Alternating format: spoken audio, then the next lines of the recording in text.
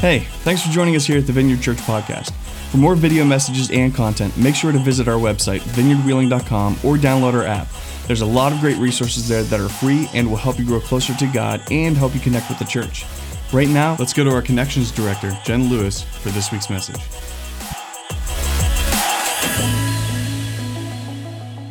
So welcome. Glad you are with us this week. I so appreciated Chris's sermon last week. If you didn't watch it online or come in services in person, I would encourage you, go back and check out that sermon. The main point was that oftentimes we don't get the Jesus we expect, but we get the Jesus we need. And I so needed to hear that last week. This week, we're going to also see a Jesus that we don't normally expect, but a Jesus that we do need. And so as we look into this section of Scripture, we're going to be in Mark chapter 11, starting in verse 12. And we're going to look at a section of Scripture that honestly is often misunderstood. And so I'm excited because of that, because I think once we dig into what exactly is being said here and what exactly is happening here, I think we'll have a fuller understanding of who Jesus is and then who we are as it relates to him. So we're going to be in Mark chapter 11. If you brought your Bibles, you can open there or open your Bible app there. But let me start with this. I can venture to guess that most of you have experienced something that I have experienced, and if I must confess, I've experienced it more than I would like to admit. But it'll be a stressful, busy day at work, and things are going on, and nothing seems to go right. And by the end of the day, my stress level is about to here. And then I go home, and I'm cooking dinner, or I'm doing something with the kids, and just one final thing sets me off. And I have the adult version of a temper tantrum. Now, I don't know if you've experienced that, but I definitely have. And what I want to say and preface before we even get into this section of Scripture is that oftentimes people will look at what we are about ready to see Jesus do, and they will interpret that as Jesus having a temper tantrum. And that is where the misunderstanding lies.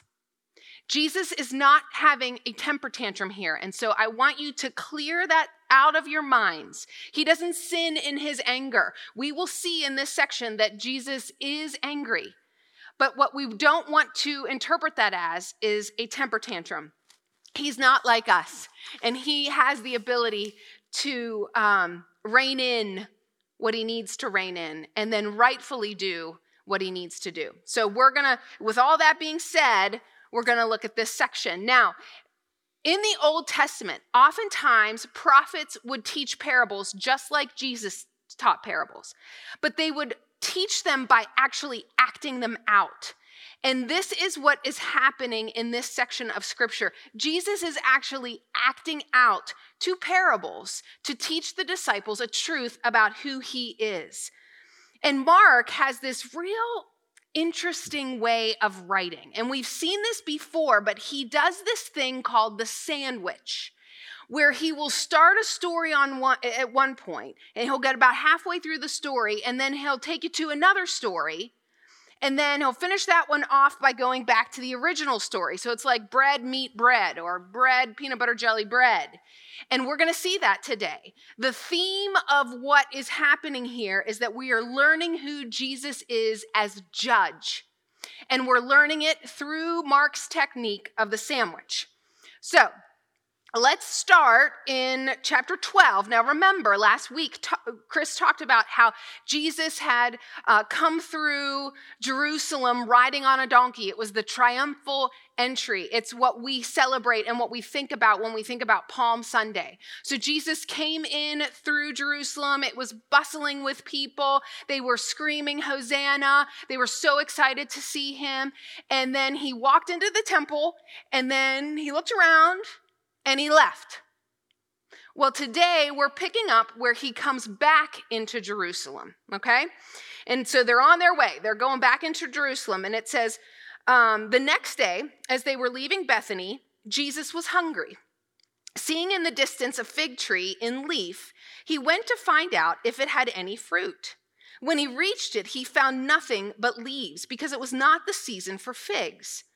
Then he said to the tree, may no one ever eat fruit from you again. And his disciples heard him say it.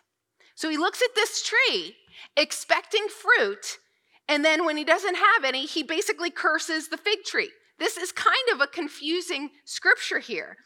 Now, when you read it, you might sit there and think, well, it just said it wasn't the season for figs. So what is all the fuss about? Why would Jesus expect to find figs when it's out of season?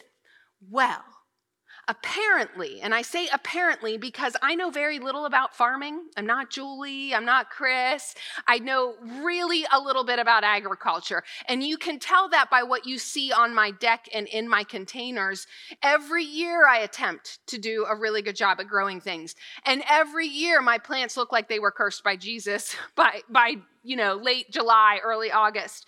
I just don't ever remember to water them. But anyway, apparently, after the fall fig harvest, once all the figs are picked and all that is done, the branches of the fig tree sprout these buds, and they stay buds all the way through winter. And they grow into these green sprouts called pagums. Again, all new to me, but this is what you find out when you have to do research for something. So then in the spring, the trees start producing leaves. But what comes first are these buds. These buds are these pagums, and then come the leaves. And then through the summer, you got the spring, you got the leaves, and then you start those buds start to grow into full-grown figs, which are eventually harvested in the fall. And what I found out was that you could eat these pagums. Now, I had two sources. There was one source that said that the poor would come and eat them. But then I also heard that they were a delicacy. So I'm not sure if the poor just had this delicacy or if what really happened. But what I do know is that these buds did provide food. You could eat them. So if we know they came first and we know this tree had leaves, it makes sense that Jesus would come expecting to find something. The leaves should have been evidence that something else was going on, like the state of the tree was one that would be producing fruit. Wouldn't have been strange that Jesus came up looking for something on the tree, but there wasn't anything. Now, we can assume that if there's no buds in the spring, there will also not be figs in the fall. So, keep in mind what I said at the beginning. This is not a stressed out, hangry Jesus who's having a temper tantrum. There's more going on here. He is teaching a lesson. He's teaching a parable. And if you know anything about the Old Testament, you would know that the fig tree was used as a representation or a picture of the nation of Israel. And so what Jesus is doing here is he is basically speaking to the condition of the nation of Israel. See, Israel was supposed to be producing fruit. They were supposed to be a fruitful nation. And what he found was when he came and he looked around in the temple yesterday, and when he continued to see all that was going on, despite the fact that they were shouting Hosanna yesterday, they were not producing the fruit of real faith. By all appearances, the nation looked like it was holy, but it wasn't what it appeared. You see, when the nation of Israel was first formed out of the descendants of Abraham, God had said that Israel would be blessed in order to be a blessing. That the nation was not only supposed to be holy and set apart for its own sake, for its own relationship with God, but that the nation was to be a blessing so that all around Israel, all the nations, all the people surrounding Israel would see the beauty of their relationship with God, and they would want it. They would long for it. And what we see here is that was not what was happening. They were to be a people set apart. They were to be a righteous and a holy people, a people that exuded the character of God, a people that would love God with all of their heart, soul, mind, and strength. And this was so that not only for themselves, but also for those around them, they would be drawn to God. And so what Jesus is saying here when he speaks that to the fig tree is he's saying, Israel, your time's up. Your unique role that you have played so far in God's plan is done. Now, Jesus wasn't saying here that there's no hope for the Jews, because that's not the case. I mean, they will have the same opportunity to come to God as the rest of the world, and that ultimately will be through Jesus. But Jesus is basically, in this moment, putting the Jewish nation at the same level as everyone else. There's no separate route to salvation for the nation of Israel. The Jews, like everyone else, will be judged. And just like everyone else, they will be found lacking. And just like everyone else, they will need a Savior. And so this is an acted out parable that exposes the spiritual state of Israel. Just like the tree with the leaves, the actions of the crowd the day before would have given the disciples hope that they saw the spiritual, leader that Jesus was. But Jesus knew better. Now, let's see how this lesson continues, because now we'll move into the middle of the sandwich. That's your first level of the BLT, let's say. It's only turkey bacon, though. Okay, but moving on. It says, on reaching Jerusalem, Jesus entered the temple courts and began driving out those who were buying and selling there. He overturned the tables of the money changers and the benches of those selling doves, and would not allow anyone to carry merchandise through the temple courts. So this particular part, I know it's easy to misunderstand. Again, this is not Jesus throwing a tantrum. This is not also Jesus somehow validating the idea that we can act this way to end something that we think is unjust. What we're seeing here is that this is Jesus as judge, with the authority of judge, seeing something abhorrent in his house, in his temple, something unacceptable, and he deals with it. Remember, this is his house. This is his temple. He is God in the flesh, and he's walking in and seeing something that is the exact opposite, or producing the results that are the exact opposite of what he wanted and what he came to accomplish. It's interesting that you see here, he obviously has the authority to do it. Like, they recognize his authority in some sense. I mean, think about it. Who else could have come in to that place and started throwing things and pushing benches over and doing all that he did? And then it says he had time to teach them. Anyone else, they would have grabbed him and taken him out and punished him however they needed to punish him. But they didn't do that with Jesus. He did have an authority that even in that moment, they didn't fully understand, but they recognized it. And he was allowed to do what he did. So then it goes on and it says, and as he taught them, he said, is it not written, my house will be called a house of prayer for all nations, but you have made it a den of robbers. Now, last week, Chris shared about how, they had come in riding the donkey. It was the celebration of Passover. So that would mean that Jerusalem was really crowded, bustling with people. And so the temple was busy at this point. People were coming from all over the known world to offer sacrifices and to worship God through this time of Passover. And what we see is he came and he saw yesterday, didn't deal with it then came back to deal with the problem today. Now, I, just reading that, kind of think, I wonder if in his wisdom, he didn't do it yesterday because of the fevered pitch of the crowd. You wonder, having the crowd been so riled up yesterday, what would have happened if he had done that the day before? But he comes back and he sees this problem and he does something about it. So what happens when you think about this? You have to understand what's happening within the temple to understand why he's doing this. For Passover, people would come and they were required to bring a sacrificial animal to offer at the temple. Now, for people traveling far, it would be risky to bring your own animal. You could, but you would have to find, first of all, you'd have to have an animal that was without any kind of defect, no spot, no cut, no deformity of any kind, no abnormality. Even if you had an animal like that in your possession, to take the journey to get to Jerusalem would be risky with that thing. I mean, depending upon how far you would have to go, it's not like you could put them in a crate with padding and make sure everything was fine and drive them up in an SUV real quick. You would have to journey over land and through, crazy scenarios, and an infected bug bite or a scratch or anything could disqualify this animal. And so what people would do is they got to the point where they would say, okay, we'll leave our animals behind. We will bring money to purchase a sacrificial animal when we get there. And so they would come and they would barter with the people, or they would exchange money with the people locally in Jerusalem and get themselves an appropriate animal. At the same time, they were also required to annually pay taxes to the temple. And so in order to do that, they couldn't just use their own local money. They had to use the tender that was approved of by the religious establishment. And many of the coins of the day would have had inappropriate images on them and would not have been accepted. And so what they would do is they would go to these booths that were set up, and they would exchange their local money for the temple money.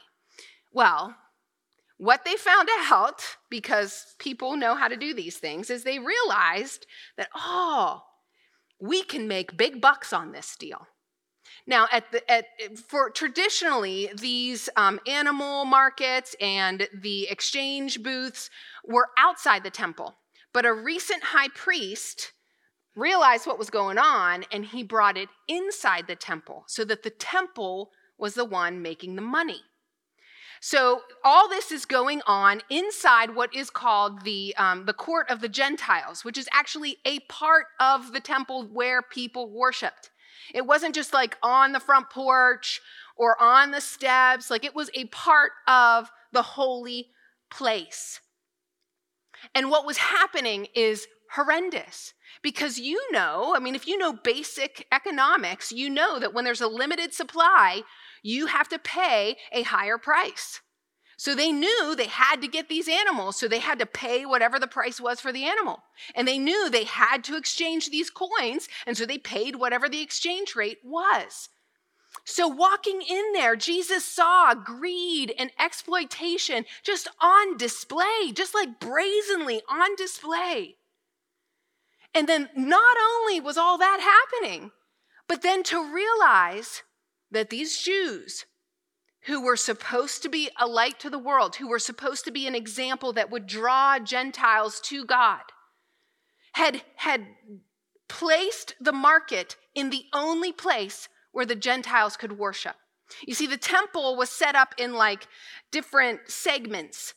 You start in the center with the Holy of Holies, and then you moved out into where the priests could go, and then where the Jewish men could go, and then where the Jewish women could go, and then finally to where the Gentiles could go. They could only go so far. And there was no room for quiet prayer and reflection. There was no room for worship in the midst of the bustle and all that was happening. And so this is not a temper tantrum. This is the King of Kings, the Lord of Lords, the designer and creator of all things, who is looking around and seeing the very people he charged to draw people to himself, and he sees a disgrace. He sees the exact opposite of what he came to do, and he was furious, and justifiably so. And he spells it out for them. I mean, he's quoting Old Testament prophets when he says it, but he says, "My house will be called a house of prayer for all nations, but you have made it a den of robbers." So when you see him respond the way you see him respond, you have to remember he is the righteous judge who had authority to bring this judgment. Now, of course, Jesus' display does not sit well with the religious establishment.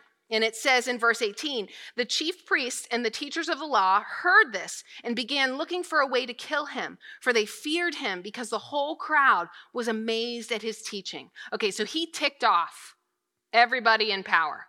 This is not something you do. If you think about this time in history, every average Joe was oppressed. They were either oppressed by the Romans or they were oppressed by the religious hierarchy, but they were all expected to just do it and obey. And Jesus walks in there and he stands up for what is right. And he just gives it to him and tells him how it is. And the crowd is like, oh.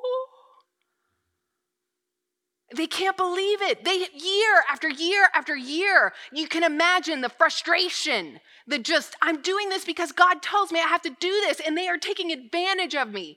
And you just have to shut up and take it. Every time you go, every Passover, every year, you're given way more than you should for a goat. You're given way more than you should to get in exchange for coins. Every year, over and over and over again. And those people who are supposed to be holy and righteous and who are supposed to help you come to God are the very ones that are making it hard. So they're desperate and they're frustrated and they've been kicked down and had to take it year after year after year. And Jesus comes and he says, Well, the religious leaders are not excited about this because they had successfully kept it at bay, kept everybody at bay. And they're not happy. And so Jesus becomes a marked man. Not like he wasn't already, but they're mad. So here comes the top of the sandwich. Okay, so Mark took us to the fig tree. He takes us to the temple. We're going back to the fig tree. So it says in 19, when evening came, Jesus and his disciples went out of the city. Now this will be the last time that Jesus sets foot in the temple. This is it. I know it feels like we've got 4 months left to the year. Well, and we do. But we're going to spend the next 4 months looking at the last very small part of Jesus' life. We're at the end here. So it says in verse 20, in the morning, as they went along, they saw the fig tree withered from the roots. Peter remembered and said to Jesus, Rabbi, look, the fig tree you cursed has withered. Now, this is pretty impressive if you think about it. I don't even know that weed killer would kill a plant that fast. Trees don't die in a day. But this tree died in a day. And Peter's a bit disturbed or shocked or sobered, just really not real sure how to deal with this. The disciples are used to seeing God or Jesus use his power for good. They've seen so many healings and bread galore and everything else, but they've not seen Jesus destroy something with his power. And he did. I think it was probably sobering for Peter. I think it was a little bit like, oh my. And I think for us, honestly, when we read this section of scripture, it should be a little bit sobering to us too. I think so often we think of Jesus as the healer and the savior and the friend and meek and mild, and we get very comfortable with him that way. That we forget his majesty. We forget his awesome, I want to say awesomeness, but I don't know if that's a word, but we forget he is all. He is the creator of all. He is worthy of our praise in a way that we can't even fathom or understand. He's the creator of all things. He has a right to let that tree live, and he has a right to let that tree die. He gives, and he takes. And he has absolute authority to judge all of it. And that can be intimidating to us at times, We like to think of him as our friend, and he is. That's the beauty of it, and that's the kind of the tension we live in here. Because the truth is that God will judge every single person on earth. He will judge every single one of us. There will be a day for all of us, each of us, one by one, where we will stand alone before the King of Kings and the Lord of Lords. And I don't know about you, but I don't want to be like the fig tree. And I don't want to be like the temple. And it will all be judged. Believer, unbeliever, everybody. Now, what's really good news is that Jesus isn't a heartless judge. That he doesn't look at us and just without understanding and without patience. He gets the fact that we're broken. He gets the fact that we're faulty. He understands that. He knows and understands what it feels like to be tempted. And he's not abandoned us. But at the same time, he doesn't take judging lightly. He doesn't take sin lightly. Right before he came down the hill on Palm Sunday, right before that, in the book of Luke, it says that as he approached Jerusalem and he saw the city, he wept over it. And he said, if you, even you, had only known on this day what would bring you peace. You see, he loves us. He's not a harsh judge. He's not unfeeling. But he is powerful and he is just. And he has authority. And he's reminding his disciples of this with these parables. He is loving and he is forgiving, but he is powerful and he is just. Israel had, just like the fig tree, had all this outward showing of religious devotion, but it was fruitless. It was empty. And these events mark the end of the Jewish system because a change is coming. Jesus is going to ultimately make all those rituals and the Passover sacrifices obsolete because he will ultimately be the Passover lamb that will take away the sins of the world forever. So Jesus responds to Peter, and he says this, "Have faith in God."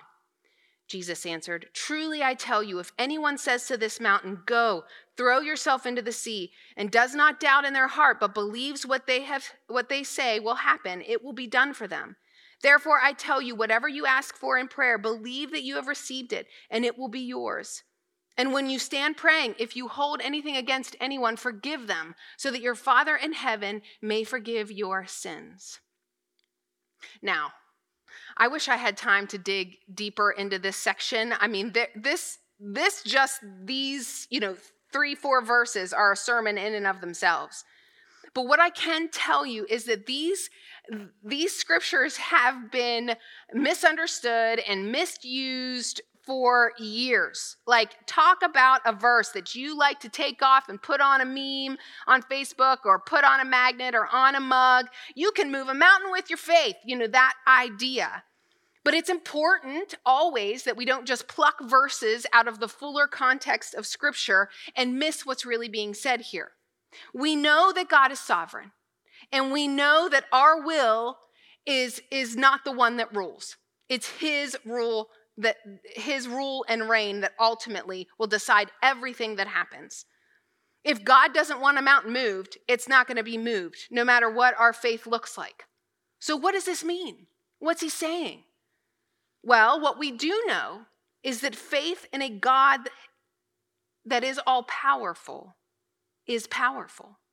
Our faith, when we use it rightly, when we are aligned with God's will, our prayers can do tremendous things.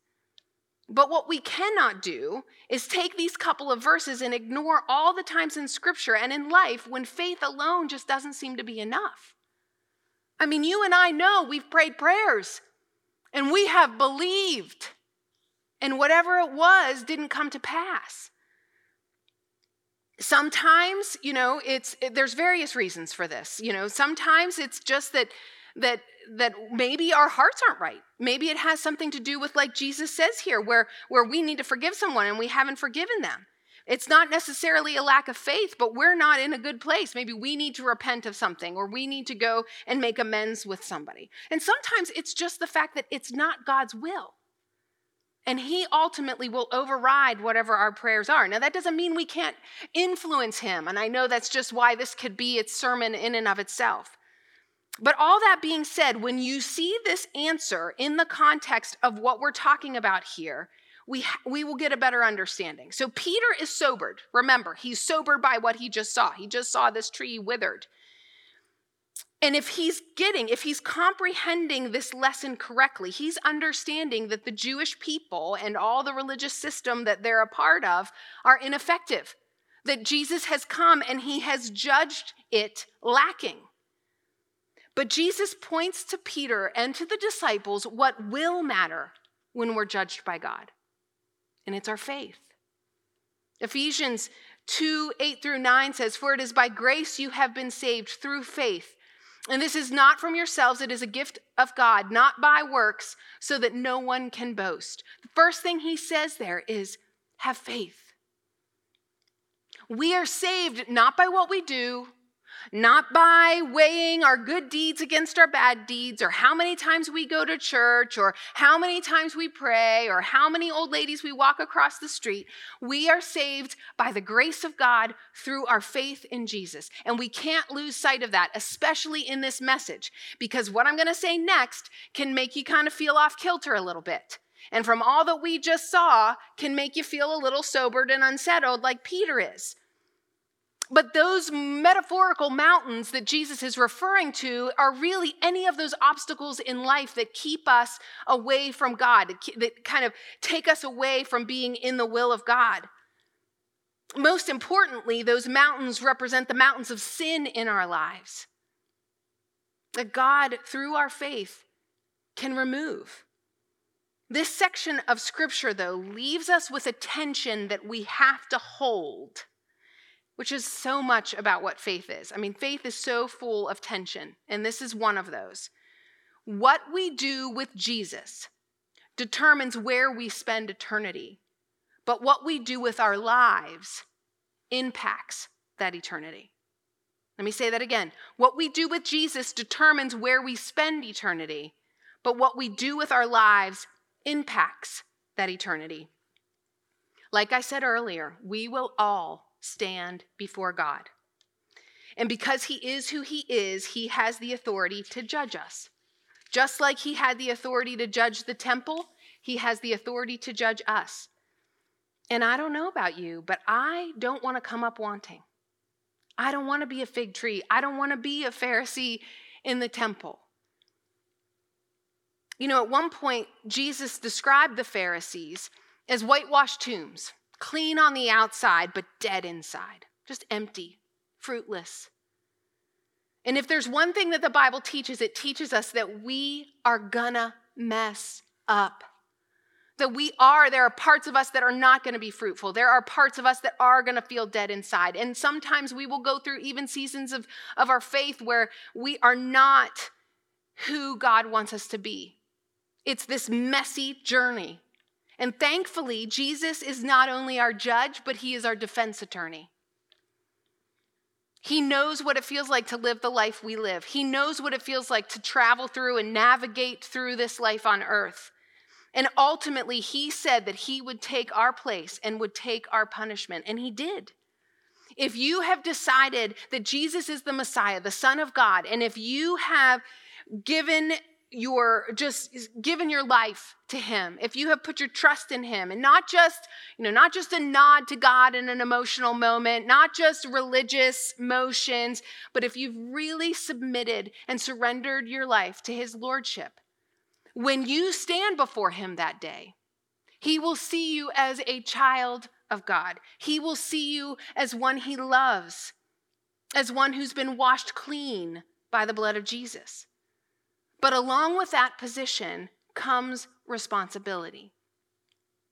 We will all be held accountable for how we live, how we have let our faith kind of be fleshed out in our lives. And there will be both loss and reward when we stand before God. Now, we don't have time to read it, but in the book of Luke, there's the story of the 10 minas. And I don't know if you remember that story. You can look it up later in the week if you want, but it's the story of a ruler who goes away for a while. And while he goes away, he gives allotments of money to 3 servants. And he says to them, while I'm gone, you invest this, and you figure out how to invest this, but you do something for me. And he goes away and he comes back. And each one of those servants is held accountable for what they did with what that ruler gave them. It's where we get the phrase, "Well done, good and faithful servant." That's from that parable.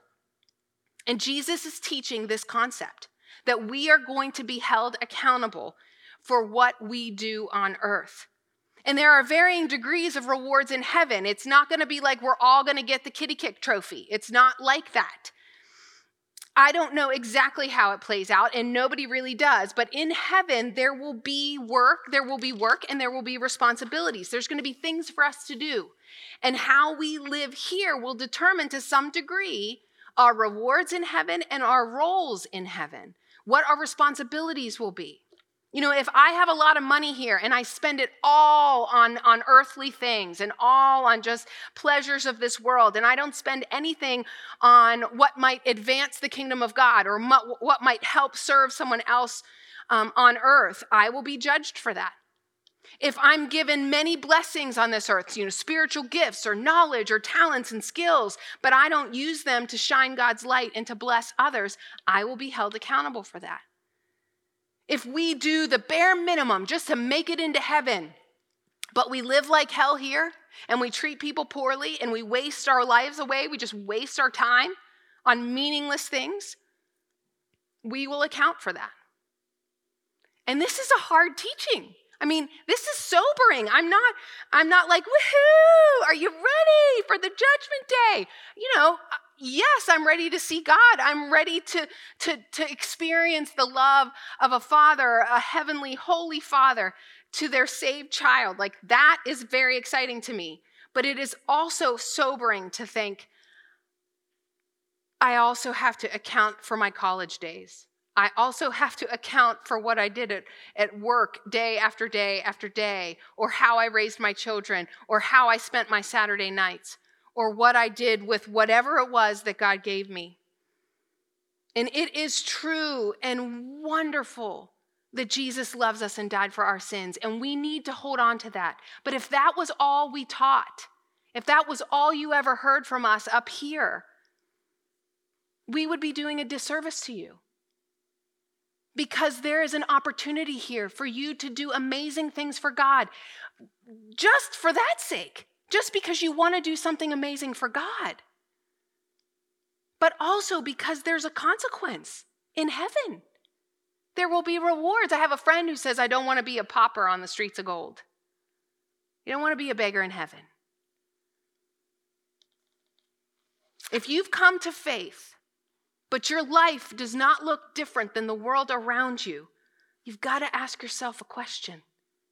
Am I like the fig tree? Am I not producing the fruit that God wants me to produce? And in fact, instead of drawing people to God, am I actually hindering that process because I'm not representing him well? And I want to do this right. And I want you guys to do this right. What we do with Jesus matters, and how we live our lives matters. So may the Spirit of God guide us as we go. May he wake us up if our faith has fallen empty into religious rituals, and may our lives be a pleasing offering to him. Let's pray.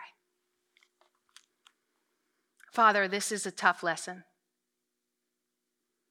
We really like to hear about your love and your mercy and your grace, but it is scary to recognize that we don't deserve any of that. And it is by your grace and your love and your mercy that we will stand before you one day. And Father, I pray that when we do, you would be able to say, well done, good and faithful servant. That you will be able to look at our lives and see fruit. So, Father, if there are areas in our lives where we've compromised or where we've fallen into, just an empty habit, I pray, Lord God, that you would shine your light on that so that we can address it and that we can live in a way that would bring glory to your name and that would advance your kingdom. In Jesus' name, amen. Thanks again for joining us here at the Vineyard. It's our greatest desire to see you find and follow God, and we hope that this podcast has helped you do just that. For more video messages and content, make sure to visit our website, vineyardwheeling.com, or download our app. Again, thanks for joining us this week. We'll see you next time.